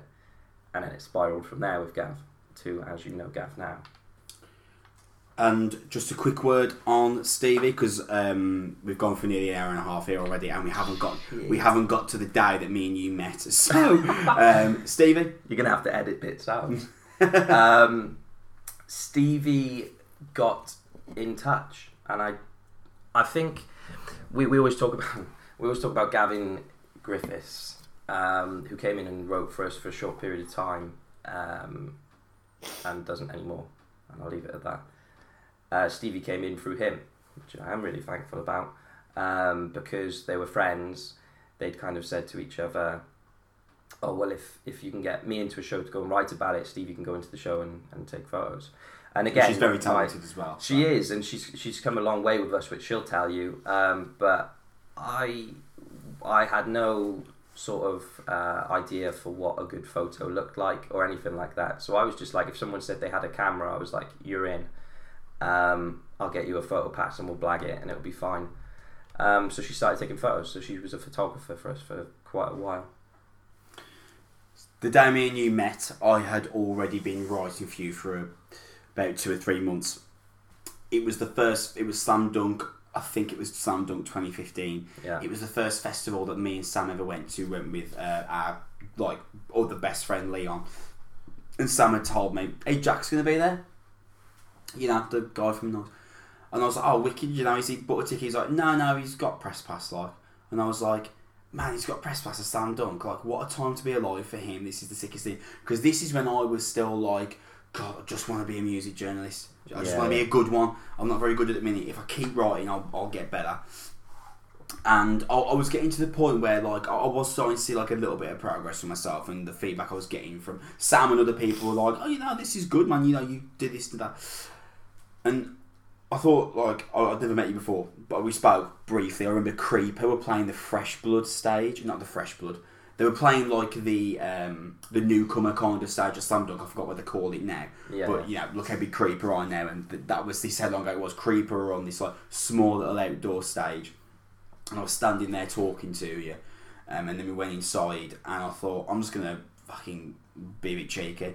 I said, just do you want help, in the sense of have an assistant editor, and your eyes widened, you had a glint in your eye, and you're like, fucking hell, yes. Yeah. And I was like, man, that was so much easier than I expected. Yeah. And because for me it was I couldn't believe that no one else had asked you this before, and I think about it now, maybe it was just because no one else was just as passionate about it as I am in terms, I don't mean passionate about noise, I mean passionate in the sense of they really, really want to be a music journalist, and get the experience that they could be good enough to be in a published magazine. So maybe that was why no one else had asked you this question. But you were like, "Oh my fucking god, yes! That's the best thing ever! Thank you so much! I'll email, I'll message you on Facebook about it in 2 days."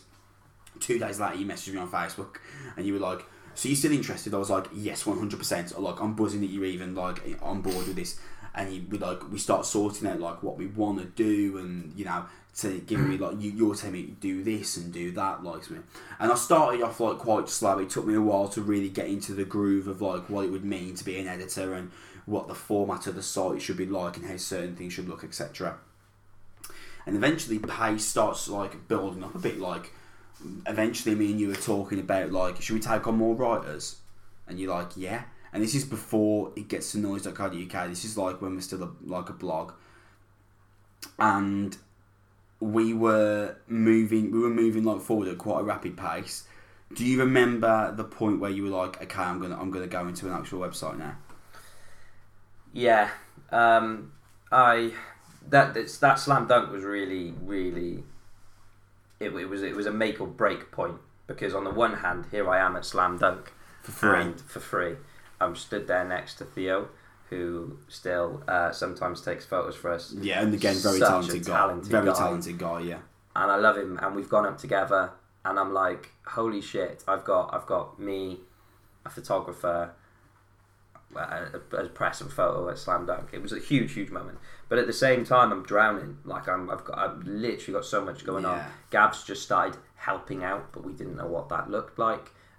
Stevie started helping out, but we didn't really know what that looked like. And I'm just desperate for someone to say something to me like, I've got the time to do this, because I haven't, but I don't want to let anyone down, and I'm just, like I said, drowning. So you said that, and then my mind, as usual, raced at the possibilities. So instantly I haven't gone to, oh yes, this will now pad out everything that we do and make it okay. I'm like, grand ideas. If Chris comes in and does this, I can go forward and do that. Yeah. Because I've got to replace that time with doing something else. And yeah, I remember the discussions between me and you just kind of spanning off so many ideas in my head, reignited that fire in my belly for it, and just wanted to just go for it. Yeah, and it kind of, that picked the pace up, like you said.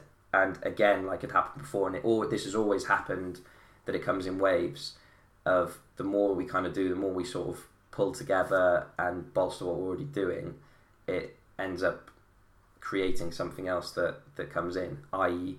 we access more PR, we get a band that we're all like, yes, we've got a feature with this band, or we've got a review with this band, or we can go to this show for this band, and that started happening again. So before we know it, it's great that you've come in, but we need more people, more writers, more output. I'll tell you the moment that I realised just how much I was thankful for the existence of Noise, and again, it speaks volumes for how far we've come forward now. Do you remember when Blood Youth had first put out, like, they did an EP, but they'd actually ended up doing an album after it as well? And Donna at Noise Cartel, she's just the best, man. She's the coolest person to work with. I know where you're going with this one as well. She'd mentioned to me that, like, hey man, if you wanted an interview, and I was like, fucking hell, man, are you being serious? Like I could interview Kaya Tarsus from Blood Youth like it's a magazine, like I were for Metal Hammer or Kerrang. I will bite your hands off all day. And that was when I started realising that, man, we've really got something here. Did that interview, did good numbers for the site. And that was when I thought, man, you know what? Like, this is being run out of mine and Jack's bedroom here. Like, there's a chance that this could really be. So this is like 3 years ago now, and we've gone on to achieve a lot more. And we're in like I said this to you when I was last with you a couple of weeks ago.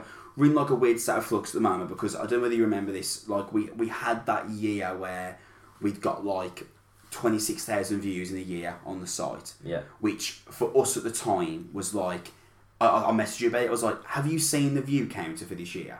And you were like, I can't believe it's so fucking good. We've done so well, and we've not stagnated, but we've never quite hit that level again since. You're a businessman now. How do you look at Noise now? You know, we've come so far from like I'll fuck about while I'm working at the Live Lounge and write a few random reviews, and now it's like we've got a full team of people now that work with, like, not, I would never say they work for us, they work with us, and we try and give them good opportunities. Like, how do you look at Noise now as a business? Because you're a businessman now, and that might sound like a bit of a quite an eccentric thing to say, considering that Noise, you know, we're not a money making website, but it is a business. Yeah. How do you look at it now? Every year kind of brought with it something new and something scary, but something that I threw myself into. So after we really saw that there was something in the background behind that, I'm starting to pull away from the front of it. The whole reason I got into it, I'm not doing it anymore. And I was like, do I miss it? Do I love it? I'm enjoying recruiting, bringing people on, speaking to people. I'm Noise's HR department. As problems arise, I'm having to tackle them. So I'm like, oh shit, so this band they're in the news for something that they shouldn't be, and people are going, Jack, should we cover them? And I'm like, we should probably have policies around that or something. And I'm starting to like, my head's going, and I'm like, So that year was sort of big on bringing it all together and having to be forced to think with a business mind. And then Paul Simmons came into it. Paul Simmons, man, what a guy. Whose story is the best story for applying to Noise ever. You must tell it. Who found us on Twitter, and as Sam had told you before, I was relentless on Twitter, following, unfollowing, doing all the usual shit, but messaging people, messaging bands. If I saw a band that I liked, I would find their management, or I would just DM them and just be like, I like music, I like a band, send them over. And 9 times out of 10 that worked. And the same for writers. If I saw people who were like, I'm really into music, I was like, are you though? Why don't you put it on paper? Right for me, you slag. And there was a lot of that, which I still do to this day. It's terrible. I do it when I'm drunk. I'm worse when I'm drunk. I've recruited so many good people. You asked me to write for you the other week. Did I? No. You'll find soon, like, your mates are recruited, all the Planet lot are like, oh yeah, he looked around Planet like a hungry leopard looks at a gazelle. He's like, Sam, there's so many alternative people here, Jack. I was like, we're just here to have a good time. It's just like, no, we're here to recruit. I could have 4-hour job interviews in here, Sam. There's got to be someone here that's into shoegaze. So Paul, through Twitter, started following us, and his background he's been part of the music scene, and through his old company, Roll Your Own Productions, and he accidentally thought, when we put out a recruitment drive, our first initial recruitment drive, that he was applying for Noisy, spelled slightly differently, but he thought, oh, this is sick, like Noisy are just putting out, and Noisy's huge. So he applied, and then I was like, yeah, you can write, you can interview, you've got great experience, you could bring a lot to the team. At that point, we weren't just looking for writers, we were looking for videographers, anyone that would come on the team. Paul's dancing around his bedroom. Anyone slightly interested. Paul's going nuts for it, and then he realises that it's not Noisy, it's actually Noise, but didn't have the heart to tell me until a year later. So he wrote for us for a while, but it was very quickly evident that Paul had so much experience. He'd set up Roll Your Own Productions, with some others, and had finished that. He'd move out of Cardiff and come back in. Caught him at a point in his life where he was ready to throw himself back into something else, and he just had heaps of experience with it. So here I am in a position since that point where all of those scary decisions in the past that I had to make, he's got the answers for. So we quickly realised that as a pair, we could run this from a business point of view together. And at that point, since that point, running it as you said, running it as a businessman's perspective, that's all I think about, which is weird and kind of sad in a way, but great in another.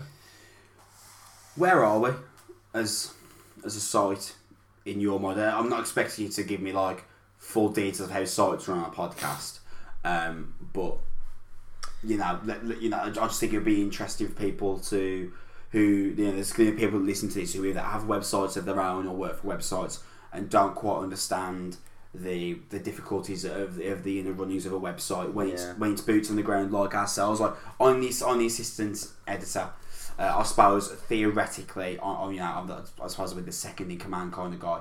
And it's tough, man. Like, and I work 40 hours a week. I write for another publication. I do a radio show. I have a girlfriend.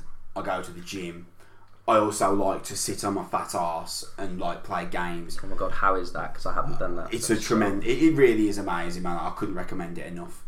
And you know, at the same time, like you know, it's my responsibility to try and make noise. You know, go as far as it can, and it is difficult at times. And I suppose people could be listening to this podcast and just be like, it's just copy and pasting reviews that people send you into a text box on a website and posting it. Theoretically, yes, but it's actually much more than that, because you know there's much more to the cogs of the wheel than that. And obviously I'm not going to go into the full details of how a website runs on a podcast, but from you, just like me and you shooting the shit, where are we? It's important to note that I think we can never look at it with the perception of someone that isn't inside noise. Yeah. Anyone that I have spoken to has thought that it's something that I do and get paid for, which to me says that it's a professionally presented publication.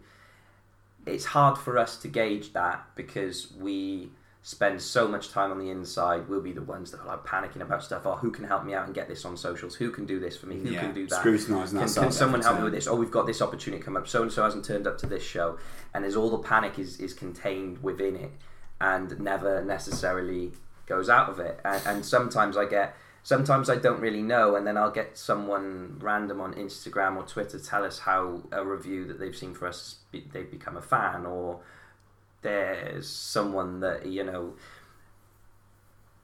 that is influenced about what we do, or goes and the biggest one is going and listening to a band or an artist that we've suggested, and whether that's people just randomly or people I bumped into that I haven't seen for ages. And it happened when I was still working in Fuel, and that was only just like 2.5 years ago.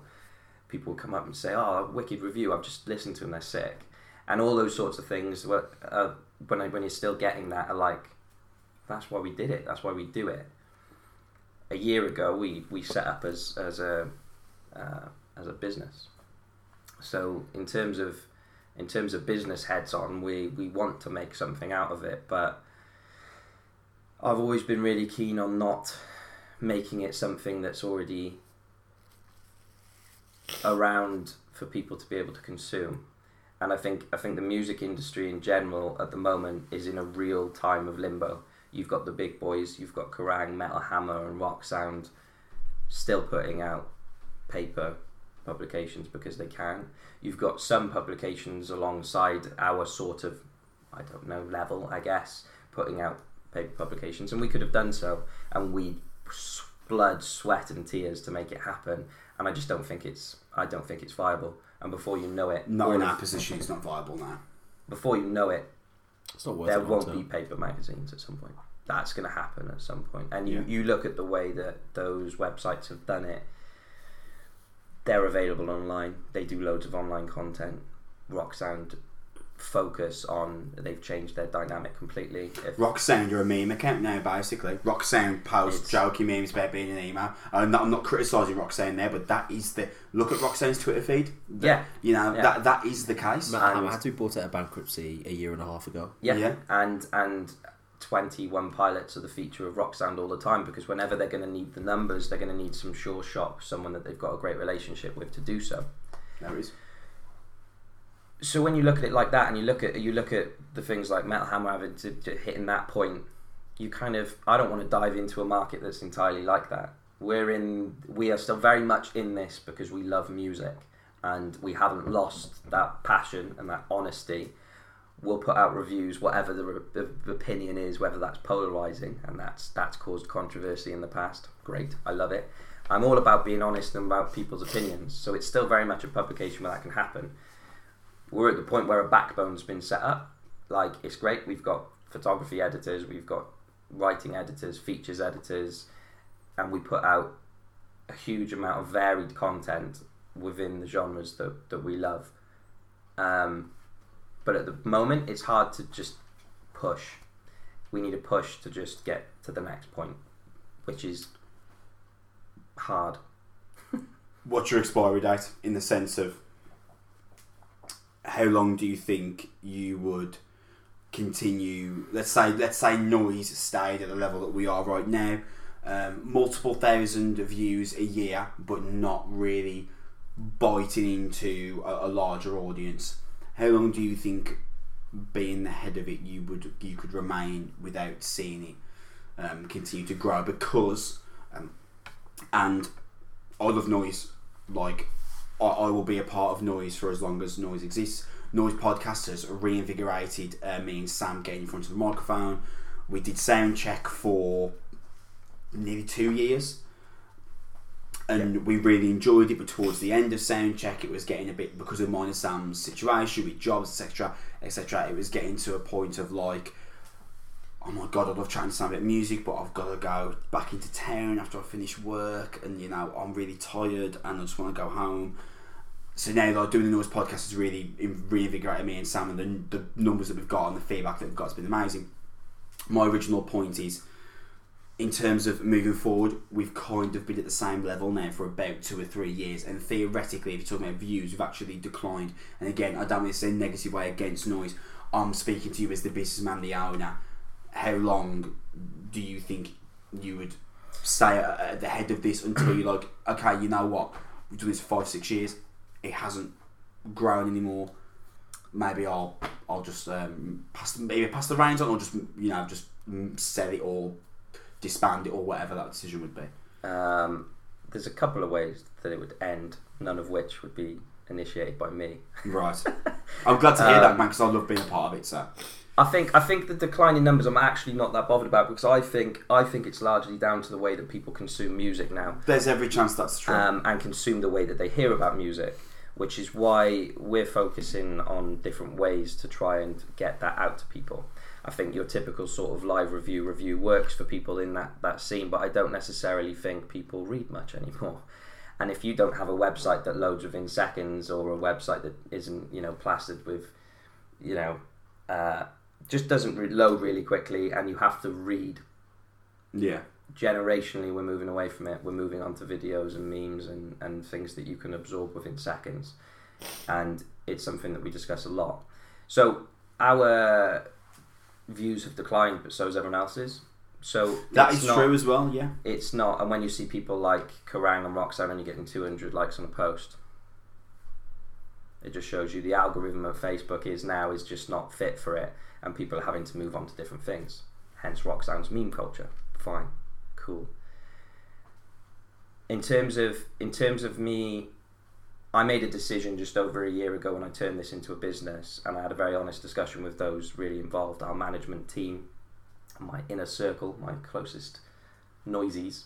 Is that a thing? Can I say that? Yeah, of course. I can't take that back. It's your interview, bro. You do you, man. I can't go back to it being just a blog. And I asked a very honest question to myself and to the team only about half a year ago. There's nothing wrong with staying at the point that we're at. Absolutely nothing wrong with it. We're writing about the music we love. We're getting interviews. We're, reviewing bands, going to shows. People that are just coming into our publication are still getting that same buzz that we got when we started. We're giving people opportunities. Yeah. Noise has done so much more than that. There's people that it's helped with their mental health, with their writing capabilities. There's photographers that have come in and have gone on tours with bands. There's bands that we've covered in the early days that have gone on to be absolutely fucking huge. Yeah. So in terms of our success, you put it on paper, it's everything I could have ever wished it would be. But at that point, half a year ago, I decided that it can't. I would like to try and spend all my time doing this, because why wouldn't you? And if I can make enough money doing it, then great. But if it stays at the point that it's at, the only way that it would finish is if the guys that are my core at the moment, yourself, Sam, the other guys in our management team, Stevie, Gavin, Paul, Dan, Will, it can't work unless they're there. So I think the only way that it would dissipate is if one or two of you left at the same time, and it really started to fall And then by the the other people wayside. can't hold on to what we did, and then that, because you know, because we've the set dominoes ourselves fall. up, to a point where we're upholding so much. We can't really go back from that unless we do a really dramatic change. And you know, like anyone that's listened this far will know that I would get really, really bored without it, so it wouldn't be long before I do something else. I got fucking t-shirts with noise on, and it's a business. It's not as easy to get out. It's like I've married the fucker. So I've done that for a reason. Man, we've gone for nearly 2 hours, so we are gonna. How? I don't know. Sam, you sat there for a lot of this. Has this felt like 2 hours? No, it's been fantastic. Oh, good. Glad. Man, Enjoyed that. we're gonna get towards wrapping this up now, but your favourite personal memory from Noise? That is a question. It's weird. It wasn't something that I did myself. The top one was when we managed to get a photographer. It was Ryan, who unfortunately at the moment can't take photos with us anymore. Ryan's awesome, man. Ryan Winstanley. We got passes for him to go and shoot Limp Bizkit in Arena, and it was our first arena. Huge, blew my head off, and just one of those times that I stopped and reflected. I think if you said to me like one of my like favourite moments from Noise, I think I would choose maybe the Slipknot special that me and Sam did for the podcast. That was phenomenal. That was one of my favourite conversations with Sam, like full stop, not about music. That was like one of those times where like I didn't even know there was a microphone there anymore. I was just talking to my laptop and Sam was responding. That was really awesome. But actually, this week just gone really sticks out to me. Me and Sam love Malevolence, like, and like the tour with Not Loose, and you know, again, Donna Clancy at Noise Cartel, man, she's she's been a really big part in helping this website move forward. And actually, if I just take a second, like the PR people that we've worked with have been absolutely tremendous. Everyone at Hold Tight, Matt and Hannah, they've been tremendous. The owner's name does escape me, but she has also been fantastic with us. Donna, Tristan. You're on about Lisa? Lisa, that's her name. Yeah, Lisa's an absolute legend. She's amazing. She's helped us massively. I've already interviewed Joe Narn at Nuclear Blast and Claire Harris. They have helped us astronomically. Literally, Claire the other day, like Polaris and Northlane sold out, and I was like, Claire, is there any chance? And she was like, I'll do my best for you. And she turns up, here's your pass. And they're always like that as well. And Nuclear Blast just the best, man. My original point, we both love Malevolence. I had already been asked by another publication if I wanted to do an interview with Malevolence for them. So I was like, yes, because I remember saying to you like about a year and a half ago, I said to you, I'm going to step back from actually doing things for Noise, because I don't know whether you remember, back in the day, a good band came in the inbox and I took it. Yeah. All the big releases that we got, I just took them and put the reviews up on the site, and it was all me, 24/7, all the interviews, all the big albums, and I thought, this is unfair, like, I'm the assistant editor, and I'm just taking everything. So that's why I reached out to another publication, hey, can I write for you? To Sorted Sound magazine, who are, you know, even though we're talking about Noise, I will shout them out because they've always been wicked with me. And they're fantastic. They're a really good publication. So that was when I was like, okay, I'm going to give back to give the other writers a chance to do what I've basically been stealing from them for the last like 2 years. So with that, I took the Malevolence for another publication, and I said to Sam, I was like, Sam, we've been offered this Malevolence interview. Do you want to do it? He was like, 100%. Count me in. Like, did they kick your teeth in? A little bit, yeah. And me and Sam were walking around the back of the venue the other day, and like we're both saying to each other, we've done this like before with bands, like we've done it with IO's Murder, and I've interviewed countless bands, but you still get that like twist in your stomach when you're interviewing for a publication. Yeah, absolutely. And just like when the vocalist came out and met us and took us through into the venue, there was like me and Sam, we didn't even say it to each other, but there was like, we looked at each other and there was like this acknowledgement in our eyes that we are theoretically backstage at a Malevolence and Knock Loose show here. Have you ever been on a tour bus yet? No. Oh man. No tour bus is just yet. That's a close second for me. And there was just like, we wouldn't have, like, that's an experience that, like, we see people at our local nightclub Planet all the time that are like, I can't believe you two do this, man. You get your free gigs and that. People would kill for that opportunity of what we had, and it's all because of noise. And I'm sure if you ask me tomorrow morning, I'll think of another memory. But like, I think like this week just gone was probably my favourite memory of noise. Just to finally wrap up, I'm looking at the timer here. We're talking 1 hour and 54 minutes. Where can we go? Realistically, or where are you hoping that we realistically go? I'm probably the furthest removed from the actual musical front that I've ever been. Yeah. For me to get to a show, for me to do to review, to find the time to sit down on a laptop and do a review, those days at the moment for me are gone, and I feel quite business orientated. But the reason that I'm pushing that front so much is because I would just love to get to a point in my life where something else can give for me to be able to finally put some time into this. I'm not at a point in my life where I can just up and do noise or put a bit of risk anything.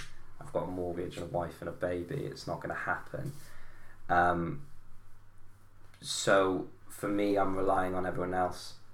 I would just like to be able to get that little break. I need everyone to just pull together for a really short period of time, collectively get that fire back in our bellies, and you wouldn't believe how quickly we can move. I want to digitalize. I want to do things differently. More to come. Wait for 2020. Watch this space. Watch this space. Is that that's so like. Well, we can tell people to watch the space. You can watch this space. And space can be watched. This space can be watched, and we've got loads and loads of ideas. We just need the fucking time to do them. Tomorrow, we are filming the Album of the Year show, which is another example of how far we've come. And I think there's every chance that this time tomorrow night, when we're drunkenly in the middle of Cardiff, I'll turn around to you and I'll say, "What's your favourite thing you've done in noise now?" And I hope that you turn around and say, "We just did it." The Album of the Year show. Do you know what, mate? I think that I've known you for a long time, but I'm not sure that I've ever said a true thanks to you before for just, for this weird kid that's like in the skinniest jeans that you've ever seen a person wear in your life, walk up to you at Slam Dunk and be like, "Fancied me being the assistant editor?" And you'd be like, "Yeah, cool." Like, you're like, "I beg you, mate, just anyone that can take the load off me." And I say this to Sam quite often, and the coincidence of like you two meet at university, have this like amazing budding friendship that will last for the rest of your lives, and then Sam comes back from university and just so happens that I have just been asked by someone that I went to uni with who is running a studio, could do with someone doing the podcast, got any ideas? And I'm like, well, I'm really into music, and there's this guy that I used to go to school with that's also really into music. Let me ask him. And then 6 months later, me and Sam are like inseparable best friends as well. And all that three quickly links together into one. Like, I can't imagine the time without it, man. So, thank you for taking a chance on the weird guy in the really tight jeans. And mate, I'm looking forward to tomorrow. I'm looking forward to what the rest of Noise brings. It's going to be a good one. I hope that you all enjoyed the first proper episode of Chris Meets. That was Jack Holloway, the own extraordinaire of noise.co.uk. I'm going to send emails around, and I'm going to try and get as many people on this Chris Meets series as I can. I've got a few people in mind already who I'm going to interview, but obviously nothing solid just yet. I wanted to start off the first episode with Jack, who has just been instrumental in my experience in the music industry so far. Hope you enjoyed this episode, and we will be back with another one as soon as we get someone to sign up. We love you. Bye.